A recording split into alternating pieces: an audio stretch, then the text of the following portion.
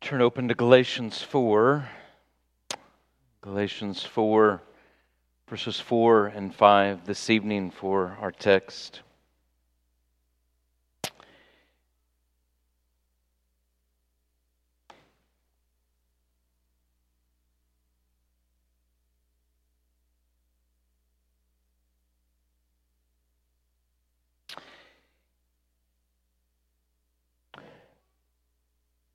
But when the fullness of time had come,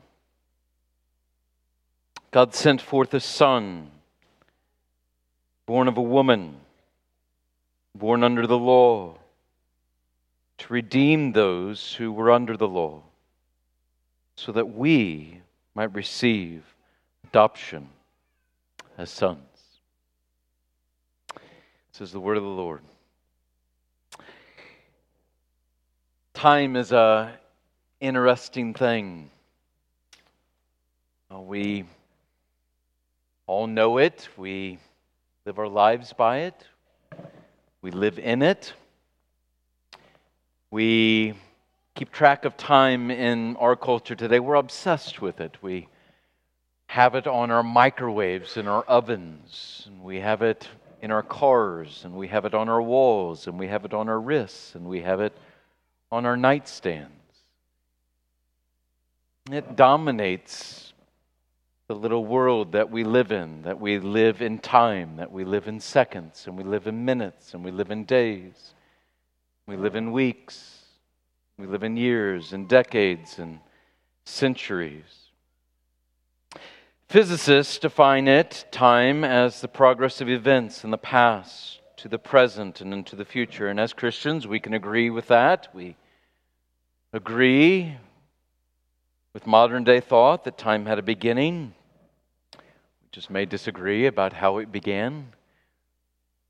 As the scriptures say, God formed all things out of nothing, created the heavens and the earth, and He separated the light from the darkness.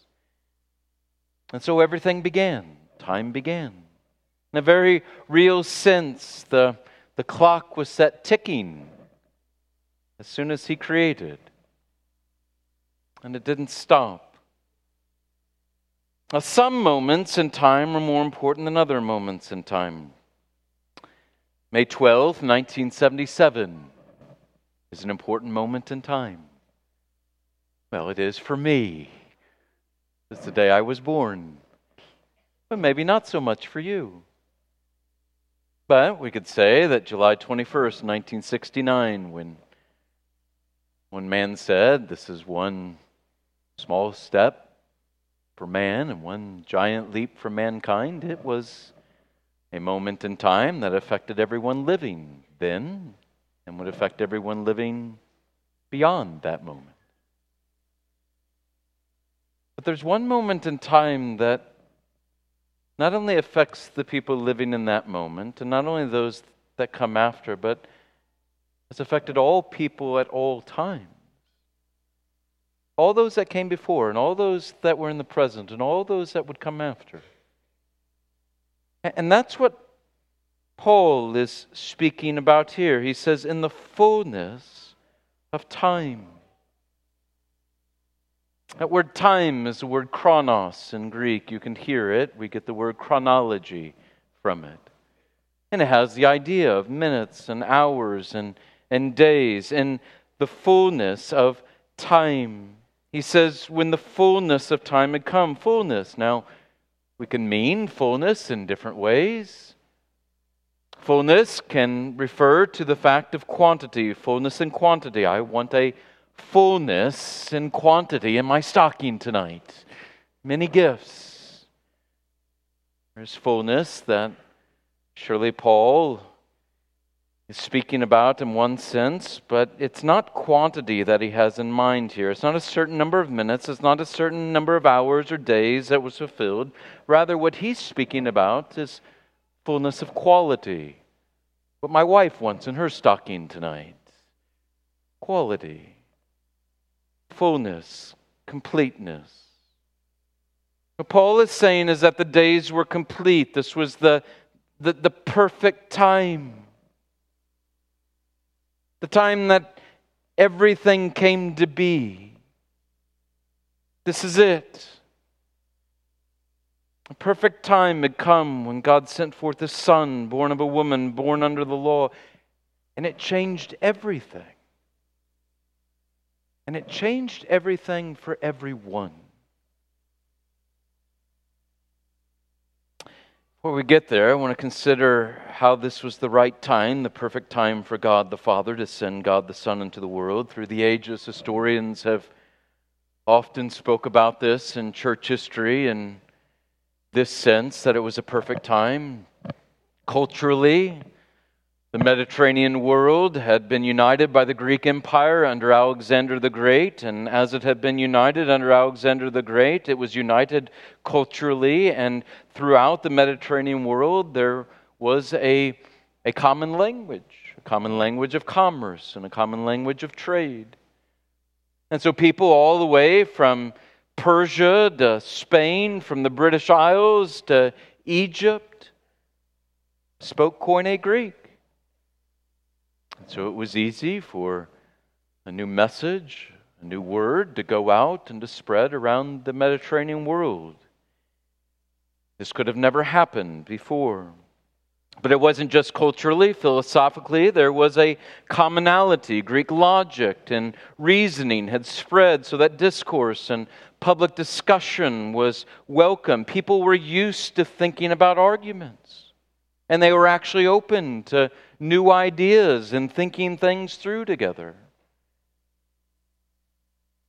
Culturally, philosophically, also religiously, the time was perfect. In the first century world, though there were Roman and Greek gods, and there were a myriad of Greek and Roman gods that could be worshipped, they were all locally gods.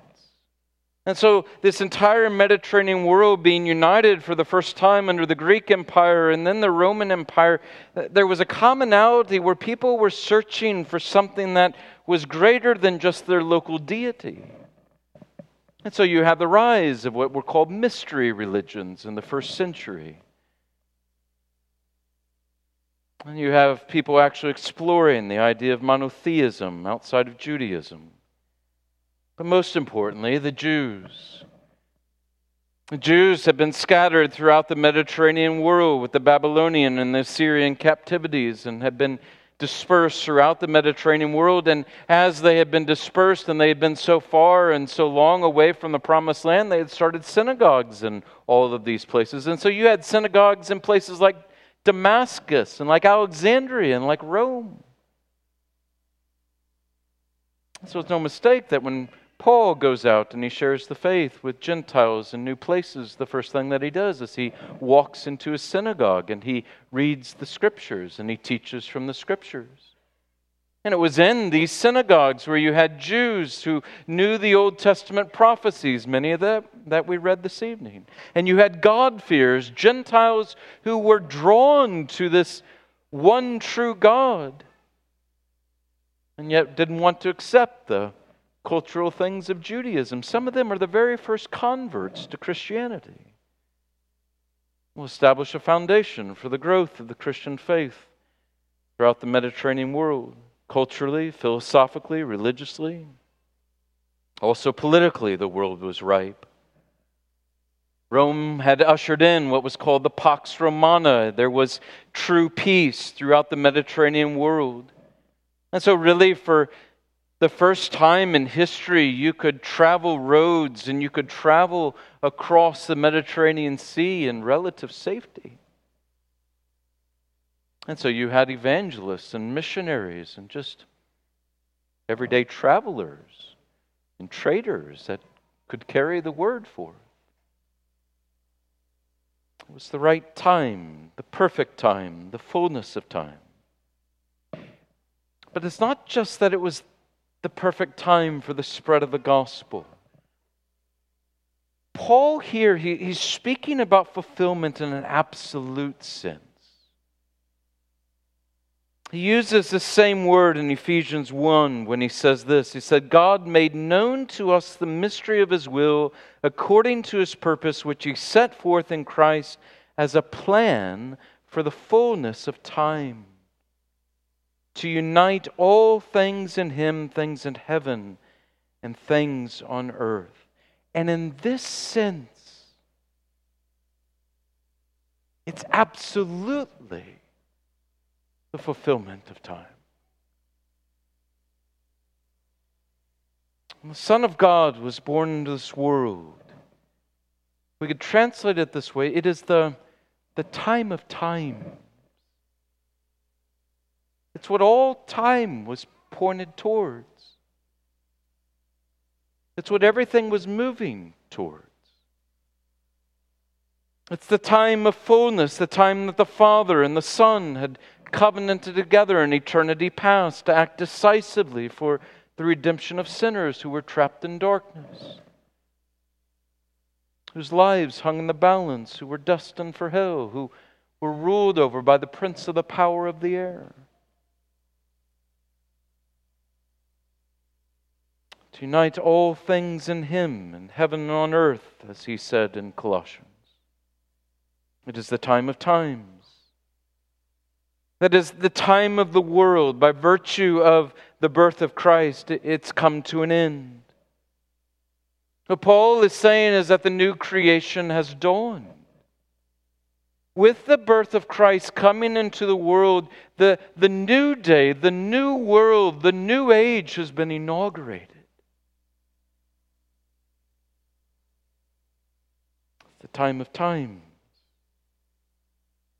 Jesus Himself says in His very first words that He speaks in the Gospel of Mark as He goes out to preach, He says this, He says, "The time is fulfilled, and the kingdom of God is at hand. Repent and believe in the gospel."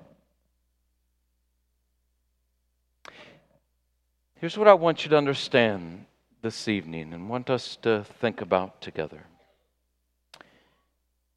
Everything changed in that moment. We often sentimentalize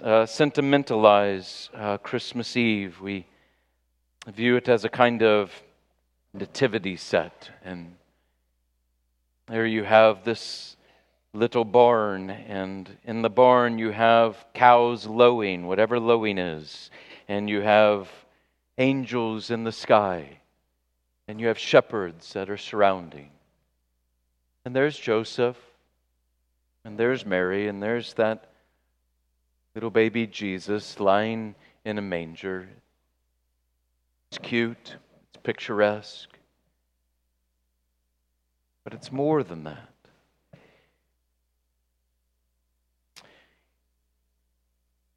It was more than simply one personal life that began that evening.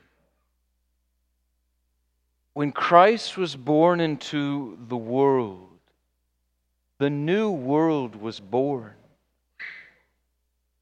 It began. It started. The darkness of this world, the sin that grips it, the prince who rules it, the death that overshadows it, all that darkness, it was pierced the night the Son of God was born into the world. Recreation in the person of Christ was inaugurated. Time was fulfilled. The kingdom of God was at hand. I like to think about another passage in this regard. Paul in 2 Corinthians 5:17. It's a verse that many of us have memorized.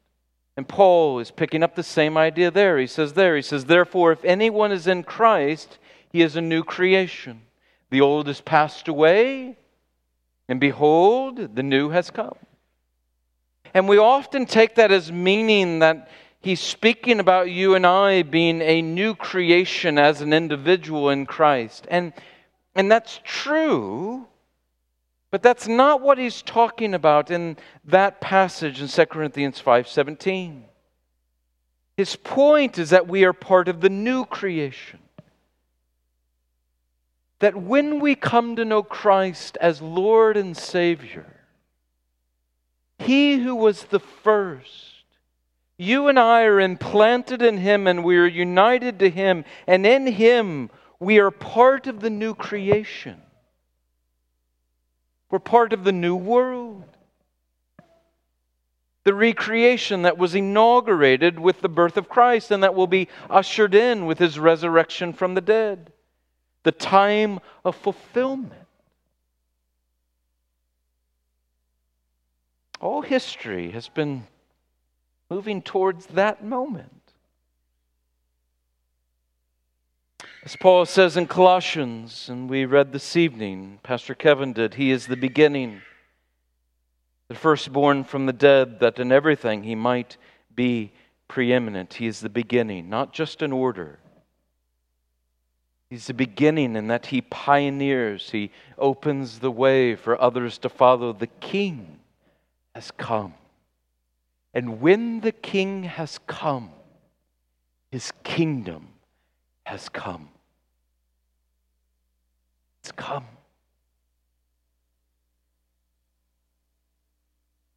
That changes everything.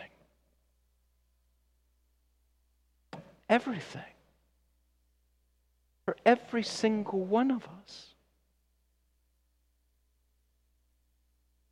Notice Jesus said the implication of that when he went out to preach in Mark. He says, the kingdom has come. And then there's an implication. Repent and believe. Why? Because there's another time of fulfillment to come. He's coming again. And the next time that he comes, he's not coming as a baby in the darkness of night. He's coming as the King of glory and will shine like the sun. And all will recognize this King. And in that moment when he comes and he descends from the clouds with the angels and the archangels and he's shining as bright as the sun, that kingdom will be fully consummated. And the new creation will be ushered in all of its splendor. It was inaugurated in his first coming. It's consummated in his second coming. You see, what we celebrate tonight is a king born. King. And that king brought his kingdom in the fullness of time. Time is not just some kind of meandering river that's just flowing along. Time is not circular, something that just kind of repeats. All of time has been moving forward by God's ordination, by his plan. And according to his purposes, that Christ would be born into this world. That darkness might be set back and defeated. That sinners might be saved and be made children of the living God. That we might dwell with him for all of eternity.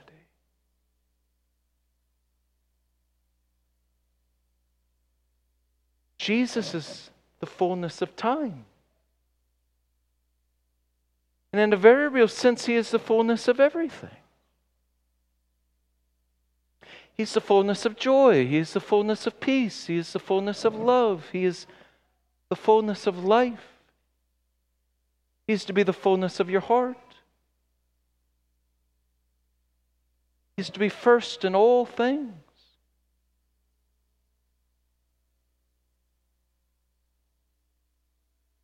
It has implications for all of us. Christ is the one who came in the fullness of time, the one appointed by our Father to save us, that we might enjoy him in fullness forevermore.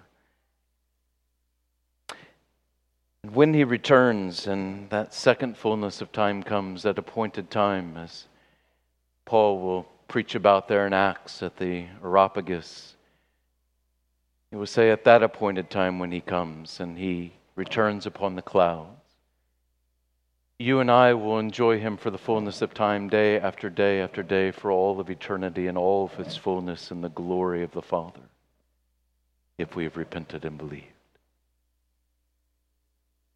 Gives us adoption as sons. The great Savior we have been given. The great gift we have been given. You live even now in his kingdom. I pray it so with faith. Let's pray.